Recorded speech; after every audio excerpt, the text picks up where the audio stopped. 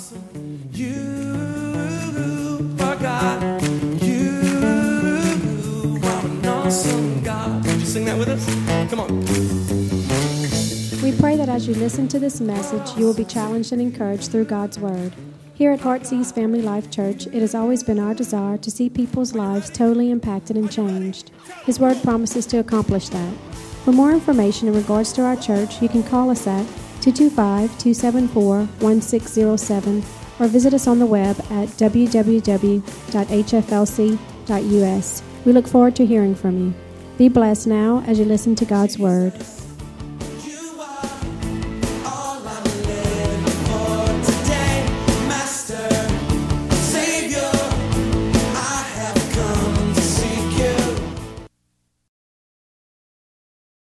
Power of vision. If you want a sneak peek of the power of vision, consider this: one man with a mouse. One man with a mouse. What am I talking about? Walt Disney World. Come on now. One man with a mouse touched the entire world. There's probably hardly a family today that doesn't know in some shape or form or have experienced in some shape or form Walt Disney and something to do with Mickey Mouse. What a vision! When people looked at him and said, "You're crazy. Flowers don't have faces. They don't talk. Mice don't talk. You're crazy. Who do you think you are?" He was even fired from his first job because he didn't have a great enough imagination. But one man had a vision. And what we see is the power of vision, that even today, after his death, it's still expanding today. They're still growing. They're still adding new dimensions. And I want to tell you something. These are not new dimensions that they thought up. These are new dimensions of visions that he already saw, that he already constructed models and plans and had drawings and everything made. Why? Because he had a powerful vision. Can you see the power that's engaged in vision? It unites people together. Come on, it builds people together in task and in heart to accomplish greatness together. And there's something that we penned here in this church when it comes to vision, and we teach this through our iConnect journey, and we love everyone to be a part of that and to go through that. The next steps of how to be involved, where we share our vision and we share what it means to serve and how to commit to the house. But here's one thing we teach, and that is this. Are you ready? Without you, vision is just an idea. Come on, it's just an idea. It's just a pen. It's just something written down on paper. It's a hope. It's a dream. It's a plan. But with you, vision becomes a reality. It becomes reaching. It becomes touching. It becomes impacting. What does that mean? Vision needs you. I said vision needs you. You need to be a part of vision. Proverbs 29 verse 18 says these words: when people do not what? Accept divine guidance. This is from the New Living Translation. When people do not accept divine guidance, say with me, vision. That's what it is. They run wild. But whoever obeys the law is joyful. Notice this, that when we don't follow vision, we're going to be out of control. But when we come under vision, come on, there's happiness, there's joy, there's peace that can be fulfilled in our life. So without you, vision is just an idea. With you, vision becomes a reality. But there's one more step. With all of us, with every one of us partnering together, vision becomes a culture.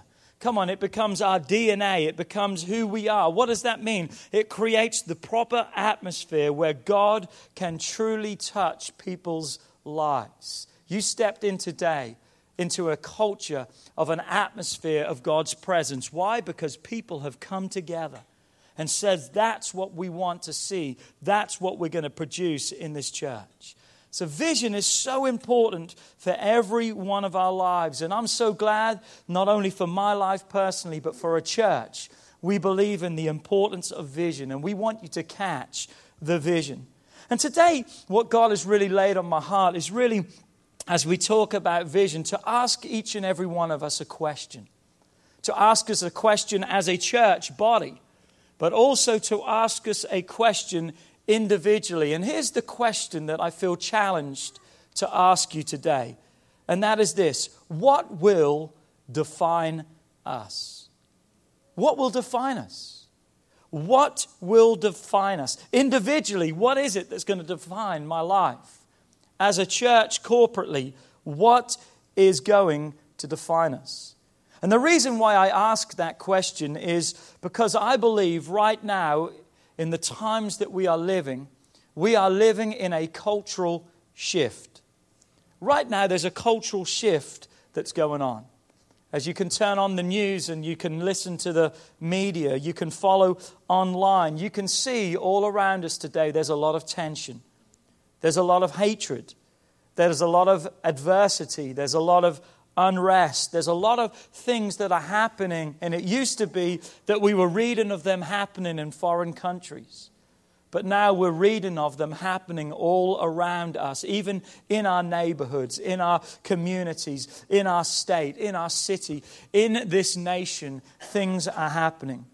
One of the greatest adversities, one of the greatest trials, one of the greatest acts of hatred, really, that we're facing right now is in the realm of race. There's a racial tension right now that we hoped would be a thing of the past. We hoped that there would be something that we would move on beyond, that we would live in forgiveness, in acceptance, but just things are happening. Just 2 weeks ago, a massacre took place, I know you know, in Charleston, North Carolina, as 9 people, innocent people, were gunned down as they were worshiping and praising God. And what have we seen through that, through the news media? We see that it was a deliberate attempt by someone, by the hatred that is inspired in the hearts of people to try and incite a war, to try and incite adversity, to try and incite division amongst this nation. And other like things have happened and are happening all around us. And then just on Friday, June the 26th, we saw in this nation and witnessed new laws being passed that totally contradict and totally oppose the truth of God's word in regards to the definition of marriage, which is one man with one woman. Let me say that again. God's definition is one man with one woman. As we see man trying to change the morality compass, shifting things around for what reason? To try and facilitate their sin. To try and condone the sin and the choices and the decisions that they are making for their life. Now with no fear of judgment. Why? Because they now believe that they have the law behind them. So when they have the law, that's all that they need. But I want you to know something today. Whatever may be legalized, and you can legalize something, but doesn't make it right when God clearly says it's wrong. Let me just say that again. Whatever may be legalized by man, by the high courts, by the supreme courts, it doesn't matter and it doesn't change what God's word says is right and that which is wrong. Look at Matthew 10, verse 28. I believe this is what we need to consider when we look at things like this. And that is this: we do not fear those who kill the body, but cannot kill the soul. But rather we are to fear him, speaking of God, who is able to destroy both soul and body into hell. We've got such a fear of what people's opinion is and what people say that we're so caught up in the fact of, well, I have to go along with this and that because they're going to exclude me. God says, don't worry about what man can do in your life. What you need to be concerned about, what you need to examine your life in reference to is, how are you between you and God? Are you living according to his word? Because that's the standard that we have to live by. And here's the problem. Man wants to determine their lifestyle and the way they live. And how are they doing that? By changing laws. But laws never change God and what his word clearly instructs us to do. So when we see culture shifting around us, the tension, laws being changed, what do we do? What should we do? What will we choose? Here's the question again. What will we choose to define us. By the way, if you look at what's happening today in our society, if you look what's happening in our world, this is nothing new. It's nothing new. From the very beginning of time, we have seen experiences and circumstances and situations like this unfold as man has tried to silence the truth of God, to disrupt the plan of God that He has for mankind. In fact, even the Bible is full of such examples.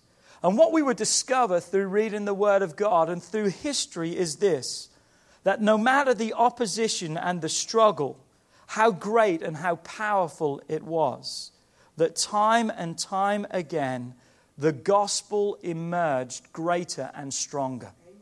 As a result of the opposition and that which would try to extinguish the light, the glorious gospel of Christ, just like with Hitler so many years ago, he destroyed every Bible that he could get his hands on. Why? Because he regarded the Word of God as a threat. But for every Bible he burned, come on, there was more Bibles that would be rising up. Why? Because adversity through circumstances and history and all these things, what? We see that the glorious light of the gospel shines brighter than anything that man can ever try to do. So what man has tried to silence, come on, has ended up being screamed from the rooftops. And this cultural shift, I believe, that we're in today is going to be no different if you and I choose to stand upon God's word and refuse to compromise our beliefs, but to hang true on God.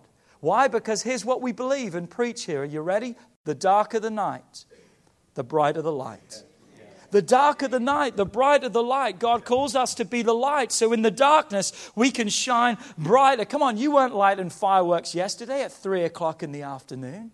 Why? Because you couldn't see the beauty and the display of it. But when it is set on the backstand of darkness, wow, you are wowed and you are amazed. Come on, what the enemy wants to be a darkening factor, come on, is just the backstage for the illumination of the gospel of God to radiate out, that He can be seen throughout this nation and can be seen throughout this world. And I want you to know something, and that is this: God always has the last say. God will always have the last say. And the last say of this world is going to be revival that's going to sweep out upon this nation from the east to the west, from the north to the south. We're going to see a mighty revival of God's presence just flooding this entirety of this world. But what must we do? What must be our position through all of this? Here's a question for you. Will I change the world, or will the world change me? Will I change the world that I live in? Now, I can't impact the entire world, but every one of us lives in a different world from each other, different friends, different connections, different workplaces, just different neighborhoods. We live in a world. And the question and the challenge for each one of us is the world that we live in going to change us? Or are we going to make a stand and change the world that we live in? Remember, culture changes, but God doesn't. There'll be shifts and things may change, but God and His word remains the same. Remember, I said earlier that there are examples in Scripture in regards to what we're facing today. And I want to look at one of those today from the book of Daniel. So if you have your Bibles today, turn to Daniel chapter 1. We're going to read verse 1 through 6, and we're going to just set the foundation for our message today.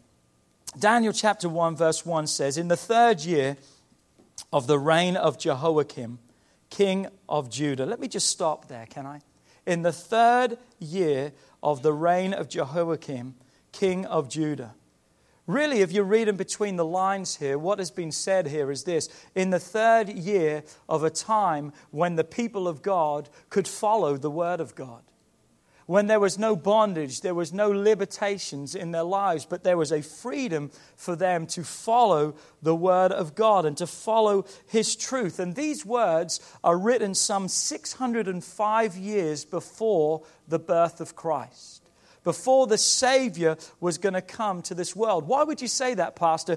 Because it's amazing that even before Christ came, the enemy did everything he could to try to destroy and disrupt the plan of God. What? For a Savior to come. He did everything within his power, because if he could have stopped Jesus from being born and coming to this world, he knew that he could have stopped the word and the plan of God for mankind. So we see even 600 years, and it's even earlier recorded through the Scripture. But this particular example that we're going to look at today, 605 years before the birth of Christ, and the enemy is at work trying to disrupt, to change the plan of God. It says that Nebuchadnezzar, the king of Babylon, came to Jerusalem to besiege it. Babylon, the Babylonian Empire, what you need to understand, was pretty much, could be labeled as this: everything completely opposite to what God wanted his children to live by. Everything they lived by, just the filth, the sacrifices, the multitudes of God, the prostitution, just all the filth and everything that they lived by was detestable and was wrong and was completely, almost totally against everything that God's word stood for.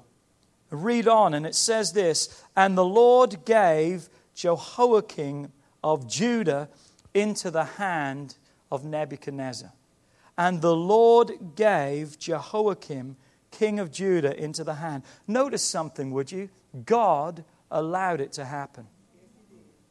I want you to see something here. I believe this is an important truth, and we're going to get to the story. Trust me, but I think there's some things that are very important that we need to see. There are times in the Word of God that we read that the children of Israel were allowed to be overtaken and put into slavery and put into bondage because they turned away from God. They rebelled against God. It says because of their rebellion, God caused a nation to rise up and took control of them. There is no reference here of that taking place. It just says that God allowed it to happen. I want you to know something today. Are you ready? Nothing happens in this world without God's permission.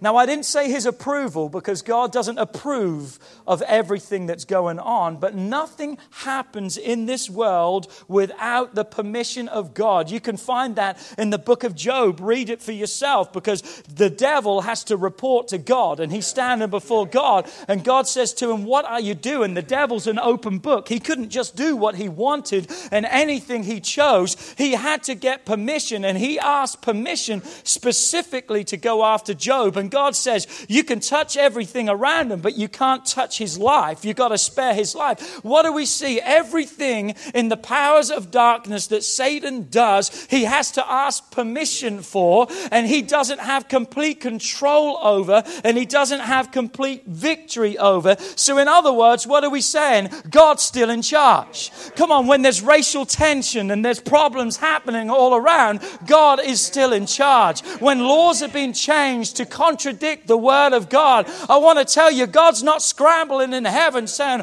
"Oh, watch out, what are we going to do? I never saw this coming." Before the foundation of the world, God saw this, because he's a God of vision, and he's a God of purpose, and he's a God with your destiny and my destiny in mind. He knew the time. He knew what was going to be performed. But guess what? He allowed it to happen. And I think you and I need to be reminded of that today. Let me say it another way. Nebuchadnezzar viewed defeating Judah as a victory for his gods. Nebuchadnezzar didn't look at it as God allowing it to happen. He took all the credit for it.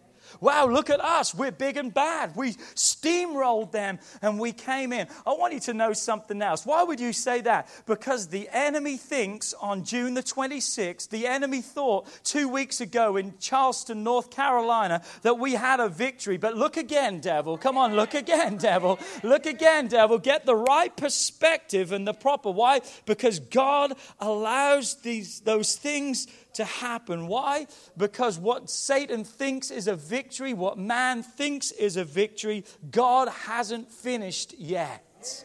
God has not finished. Come on, shout amen. Say something in the house today. So let's read on. Verse 2, it says that when Nebuchadnezzar came in, it always amazes me. Where is the first place that he goes? That with some of the articles of the house of God. Isn't it amazing? The first place they defiled, the first place they wanted to deface and try to dethrone was the very presence of God. What is the enemy's main target? What is his main threat today? The house of God. The church of God. And he's trying to do everything within his power to silence the voice of the church of God. Because when he silences the voice of the church of God, he extinguishes the light of the gospel to this nation and to this world. And it's amazing. The enemy wants to do everything within his power to defile and to take. And what does Nebuchadnezzar do? He carries away into his land all the articles, those things that were used to worship the true God, and now he places them before foreign gods, plural, before their gods, and he brings them into his treasure house, the house of their gods. Verse 3, then the king instructs Athanas, he is the master of his eunuchs, to bring some of the children of Israel and some of the king's descendants and some of the nobles, young men in whom there was no blemish, but good-looking, gifted in all wisdom, possessing knowledge and quick to understand, who had ability to serve in the king's palace. And here's the king. Here's why he would do that. That they might teach them the language and the literature of the Chaldeans. In other words, they chose the best of the best. And what did they want to do? They wanted to change their language.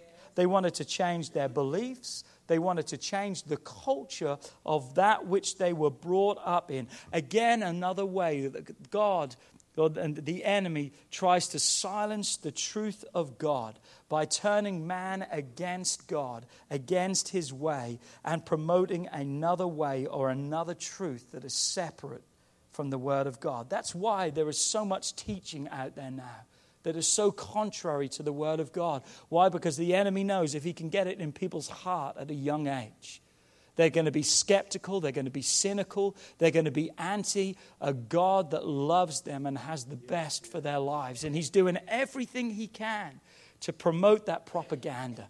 Come on, to instill that, to change the language of the people of our nation and of our world. In other words, and verse 5, let's read on. And it says, and the king appointed for them a daily provision. Oh, he made it look good for them. Come on, he gave them everything they need. Come on, he bought them new iPads. He gave them Xbox 360s. He gave them PlayStation 12s, whatever number they're up to now. He gave them MacBooks. He gave them flat screen TVs. Everything they wanted. Why? Because he gave them everything that would appeal to the flesh. Man, I can change my beliefs because I like this. It feels good. It looks good. Man, that's kind of boring. And this is cool. This is awesome. This is new. This is great. It looks good and it appeals. And Satan has to do it that way. Come on, I said Satan has to do it that way. Because if Satan really showed you who he was, no one would want to be a part of him. He has to deceive people into thinking that he's good. Because if he told you really what he was, read it for yourself. John 10:10, the thief comes to kill, steal, and destroy. That's all he is, summed up in 3 words, kill, steal, and destroy. That's what he wants to do to every life. And read on, it says that he gave them a daily provision, and he gave them all the delicacies. Come on, all the Raising Canes, all the TJ Ribs and the Copelands and unlimited Starbucks, everything that they could ever want, all the wine which he drank. And for 3 years he trained them so that, watch this, so that at the end of the time they might serve before the king. Literally to be his puppet. They are trained to please only him. Verse 6, now from amongst those, the sons of Judah were Daniel, Hananiah, Mishael, and Azariah. And let me just interject this thought here, if I could, to each and every one of you. As culture changes, as there's a shift in culture, there are some things that can change. I mean, there's some things that can change. I'm glad that how we do church now has changed to how it used to be. I liked church growing up, but you know what? Just to be singing hymns all the time and just to have no life and just for things to be... I'm glad that some things have changed. I'm glad that air conditioning came in. Come on now. I'm glad that electricity came. Come on, anyone glad about things like that? So as things have changed through society, some things have been good. There have been some things that have been good for change. But there are other things that cannot change. There's things that are negotiable and non-negotiable. Look at this. Methods can change, but the message must never change. See, that's what can't change. The methods and the styles and the way we preach and the way we dress may be slightly different. The methods may change. We've got screens, we've got PowerPoint, we've got all those things. Anyone remember the overhead projectors? Anyone remember all those things, the hymnals, all those? Things have changed, methods have changed, but the message must never change. And what we see now happening in Daniel's time, and really what we see happening right now in our time is this. There's not just a new method that's been preached, but there's a new message that's come in with it also. That's saying you've got to follow this because it wants to change who we are. It's amazing that we don't know Hananiah, Mishael, and Azariah. We don't know them by their God-given names, but instead we know them as Shadrach, Meshach, and Abednego. Come on, isn't that true? When's the last time you said, hey, what about Daniel and Hananiah? And we don't. It's Daniel, Shadrach, Meshach, and Abednego. And read why that is, verse 7. To them the chief of the eunuchs gave names. He gave Daniel the name Belteshazzar. To Hananiah he gave the name Shadrach. To Mishael he gave the word Meshach. To Azariah he gave the word Abednego. We can look at that and say, well, that's kind of cool. They're just given nicknames. They were just given names that fit better their times. No big deal. What's the big deal about it? I want you to know something today. It was a big deal. And it is a big deal. For this reason, when you understand what their names meant. Remember today the question we're asking is, what defines us? What is going to define us? Look at the word Daniel. If you're to look at the word Daniel literally means this: God is my judge. God is my judge. When his name was changed to Belshazzar, it literally means this: Bel, as in lady. So his masculinity was questioned because now, instead of his name meaning God is my judge, he's now regarded as given a name that is feminine, like Lady Bel. And then also protector of the king, not the King of Kings capitalized, but the protector of Nebuchadnezzar or the kings. A different name was given completely to what he was, attacking who God made him to be. And it doesn't end there. As we look at the other names, Hananiah means this: Yahweh, meaning God, that's the Old Testament name for God. God has been gracious. God has been gracious. His name was changed to Shadrach, which means this: I am fearful of God. What? From God being gracious to the fact of now I'm afraid of God. And these are the titles, these are the names that each day they were taught and they were told, and their thinking and their way of living was changed now because you're a new person. You have a new name. Mishael, look at it. Who is God? What is God? It was a statement to those around. Come on, there is none like our God. Who is our God? He is great. He is awesome. His name was changed to Meshach, which means I am despised, I am contemptible, and I am humiliated. Wow. And then Azariah, his name means, again, God has helped. The Old Testament, Yahweh has helped. And his name was changed to Abednego, which means servant of Nebo. Again, a foreign God. So instead of now God helping his life, he's now a servant to something completely against God. Something against the very nature of God. Why is that so important? Because they were given new names to try and change who they were. And culture today wants to do the same thing to us. It's not physically changing our name, but it's trying to make us live by another name instead of the God that we serve. It's trying to make us water down our beliefs and to accept all the cultural differences and the viewpoints of today, that we shift away from God is helping me to serving other gods and to following. Do you see? Instead of us proclaiming God is gracious and He is great, we're now what? We're now, I'm despised, or no, I'm fearful of God, I'm afraid. Culture today is trying to rename us and to redefine who we are. And I want to just go on record as we talk about the vision of this church. This world is not going to rename this church. This world is not going to rename this church. God's word is still the standard that we are going to preach and we're going to defend at any cost. Because we believe if you're not preaching the truth of God's word, you've got nothing to say. Come on, if you're not preaching the truth and the whole truth, then it's not the whole truth. So help us God. We believe that we're going to stand upon the word of God. Why? Because no matter what the world may do, His truth still remains the standard that we're going to choose to live by. God's word is as much the truth today as when He inspired and He breathed and He spoke into man and they wrote down and penned the words on the books that we now call the Bible as He breathed into them. That word of truth is still as powerful and is still as real today. Come on, we're going to be weird. Look at this statement. As a church, we're going to be weird because normal isn't working. Come on, we're going to be weird. Come on, look at your neighbor and say, yeah, you're weird. I can see it. I can see the resemblance. I can see it. I can see it. Why would we say we're going to be weird? If you would notice, and we haven't got time, but let me just mention this.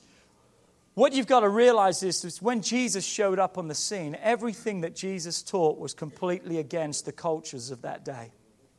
Jesus taught them to love those that despitefully used them. That was tough. Because in culture, if someone treats you bad, man, you got every right to treat them bad. Jesus says, no, there's a difference. Jesus came in and says, hey, see that adultery thing? If you even look at a woman with lust in your heart, you're just as guilty. Jesus came in and He took things to a new level. He came in and presented truths in such a way. He says, give to those who want to take from you. If someone says for you to go 1 mile, you go 2 miles. If they ask for one shirt off your back, come on, give them your whole wardrobe. Just bless them, lavish on them. People of the day looked and said, man, that's weird. I'm not going to be a part of that. It was so far from normal what He taught. But I want you to know, however weird it may have seemed, and however weird it may be still labeled today, it's still that which only produces truth and that which only produces life. It still works today. His word still works today. But they still stand opposed to sin and man's way. Come on, God's word still stands opposed to sin and man's way, and that's the reason for the continuous attack. And I want to give you 3 R's today, just quickly in this message. I want to give you 3 R's that I believe will really help you to define who you are in your life. Are you ready? R number 1, remember. Remember. You've got to remember who you are. You've got to remember even further than that. You've got to remember whose you are. Come on, because you and I have been bought with a great price. God bought each one of us and redeemed us with a great price. Who are we? What are we? Come on, we are a child of God. We are called to represent our Father and to live in obedience for Him. He gave his life. We need to remember our calling, and we need to remember our salvation. Come on, we need to get grounded. We need to be in the church. I'm telling you, if there's ever a day that the people of God need to run to the house of God, it's right now. Because the Bible says faith comes by hearing, and hearing the word of God. You need to be under the teaching and the preaching of the word of God so it can build faith in your life. What is faith? A trust that you can have in God, a relationship with God which identifies who you are. Come on, I'm a child of God. I'm in relationship with God.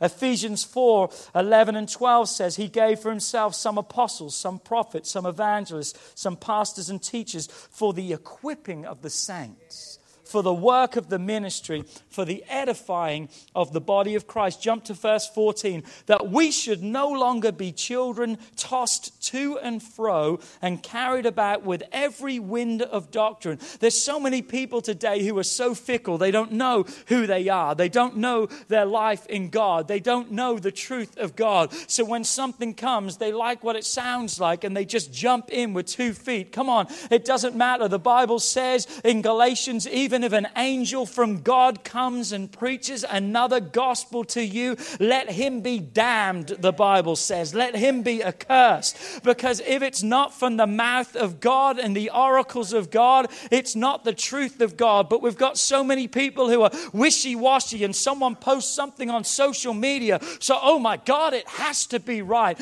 Come on, we need to get back to the word of God and remember who we are and whose we are, what God has called us from, and what God has called us to.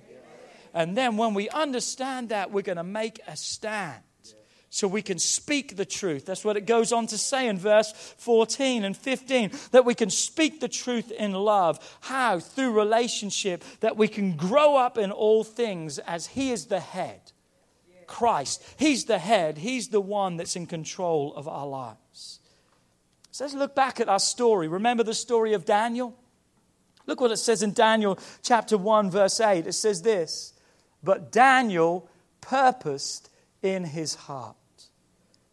Daniel purposed in his heart. It didn't say the whole nation. It said one person purposed in his heart. I'm telling you right now, it just takes one person to make a difference. Your life can make a massive difference.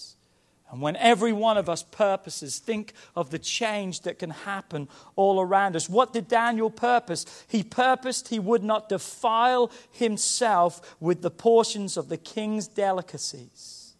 He wouldn't take that which was wrong, that which was foreign, that which wasn't allowed. He would not partake in that. Why? Because he remembered who he was. Even given a new name and in a culture as things were shifting around and being taught different beliefs. One day he stood up and said, you know what? All this stuff ain't doing it for me. I'm telling you what did do it for me. That was Jesus Christ. He made a declaration and he said, I'm going to purpose in my life. You got to have a purpose in your life. If not, you're going to defile yourself. Come on. What have you defined for yourself? Come on, what have you said is going to be the purpose of my life? What purpose have you made in your life? Because I'm telling you right now, if you don't stand for something, you're going to bow and fall for everything. Here's your second R. You ready? You got to reaffirm. You got to reaffirm your convictions. In other words, you got to obey God's word. You got to obey God's word. You know, a lot of people say this. Well, you know what, Pastor? It's okay for you not to do those things, but I'm not personally convicted by that. I think one of the biggest lies that's come into the church through the course of time is what we've called personal conviction. Because I believe in personal conviction in this way, that God personally convicts each and every one of us. But what we've labeled personal conviction is that I determine the convictions that I live by in my life. That my convictions may be different to yours. So in essence, what we're saying is we're picking and choosing what we please from the Word of God. So what may convict you doesn't convict me. So I can watch this and I can be engaged in this and I can do this and I can follow. Why? Because I'm not personally convicted. Listen, it's not a personal conviction. It's a personal choice. It's choices that we are made. Why? Because God's word doesn't tailor-make what he says for you any different to everyone else. What God says is the same to the whosoever, to each and every one of us. And we need to reaffirm our convictions and look again at our lives and say, what is it that I'm choosing and what is it that I'm doing? But really, God, what is it that your word says that I need to do? On Sunday, we talked about 7 distinguishing factors during our Elevate night of what really would distinguish our life. And one of the 7 distinguishing factors, we looked at this, and it's this: your values will determine your decisions. The values you live by is that which can determine the decisions of your life. We talked about how you've got to know your values. You've got to know what God values and what God's word says. So what? Your decisions will follow that, because it's not hard to stick with decisions when they're based on values. Come on now, a lot of people are swayed. Why? Because they don't know what they believe. When you know what you believe and you've reaffirmed your convictions and you're standing upon those truths, guess what? Your decisions will not sway. Why? Because that's what I believe, and therefore that's who I am. Stop apologizing for the values that you live for. Stop apologizing for the fact that you live for God's word. Stop apologizing, and don't let the enemy beat you up to think that you're old-fashioned, that you're judgmental, that you're this and you're that, because you are not. Values are that, and they're things of our lives that we should be prepared to die for. At least fight for, and say, listen, let me tell you something. Man, we're going to fight over that, because I believe this to be so true. Remember Cassie Burnell years ago in Columbine High School in Littleton, Colorado? In the library, a gun was held to her head as those 2 young men went in and massacred all those children in that school. And they gave her another chance, and they said, do you still believe in God? And she looked at them and she said, yes, I still believe. And that was the last words recorded that came out of her mouth as a gun shot and killed that young lady in the library that day. She could have so easily said, no, I don't believe. But she had values of her life that were so strong that she was prepared even to die for those, because she knew God was the Lord and Savior of her life, and nothing else mattered. Your values need to be your core belief of your life. You've got to have true resolve in your heart. Joshua said, as for me and my house, we're going to serve God. Come on, you've got to know what you're going to stand for in your house. I've got to say some things, and I really need to get to a close, but let me just say this. Living by convictions or values doesn't make you judgmental. Come on, it doesn't make you judgmental. It just means that you stand for something. A lot of people on social media I know have been attacking Christians and saying, you're just so judgmental, you're just this and that. You're not following after Christ, because Jesus loved everyone. He had compassion over everyone. He did this, he did that. It's quite interesting, I think, when people would say that Jesus never condemned anyone and he loved everyone, because they are totally misquoting the Word of God. Notice this statement. Jesus did accept everyone, but he didn't accept their behavior. Come on, Jesus did accept everyone, but he didn't accept their behavior. Really what people are misquoting is the story of when the lady was caught in the act of adultery. And she was brought to Jesus in John chapter 8. And you can read it for yourself. But Jesus, when she was presented before him, turned to all the religious leaders who wanted to kill her and stone her, because that was the penalty of that the law demanded. And Jesus said to them that day, he who is without sin, let him throw the first stone. Then the Bible says that Jesus just stooped down and he began to write in the sand. And as he's writing in the sand, one by one, they all leave. And then Jesus stands up, and it's just him and it's just her together. And Jesus says to her these words, where have your accusers gone? And I want to jump into the passage so I quote it exactly right. John 8, verse 11. She said to Jesus, there is no one, Lord. And Jesus, in other words, there's no accusers except you, Lord. And Jesus said to her, neither do I condemn you. But notice this, but go and sin no more. One translation says, go and leave your life of sin. What was Jesus saying? I don't condemn you, but you need to change the way you live. Come on, if you want to be accepted, you've got to change the behavior and the choices and the decisions that you make in your life. So come on, don't let people beat you up saying that you're not loving, that you're not compassionate. Come on, we are loving and compassionate, and we'll love you and we'll accept you. But guess what? We love who you are, but we can't tolerate and love the sin. And that's what Jesus says. We're not condemning anyone. But guess what? There's a change that needs to take place in every heart and life. And you don't have to be rude about it. You can just make a stand. And I haven't got time today, but let me just give you the last R today. And we'll try and finish the message second service. So if you want to stay, then you'll maybe get it all. But here it is. The last R is this. Resist the enemy daily. Come on, you've got to resist the enemy daily. There's going to be opportunity after opportunity after opportunity for you to bow. The enemy will never leave you alone. But you've got to stand up. 1 Peter 5 verse 8 says you've got to be sober and vigilant because your adversary, the devil, walks about like a roaring lion, seeking whom he may devour, who he may destroy. But what does it say in verse 9? You've got to resist him steadfast in the faith. There's a spiritual warfare that you and I are engaged in every day all around us. What have we got to do? We've got to constantly resist him. Ephesians talks about putting on the whole armor of God. Why? Because we wrestle not against flesh and blood, but against principalities and powers on high. Come on, this isn't a legal thing. This isn't a man. This isn't a flesh and blood thing. This is a principality and power thing. So what do? We've got to resist the powers of darkness each and every day as we stand in Christ, as we believe Christ, as we hold true to his word. So here's the question. What's going to define you?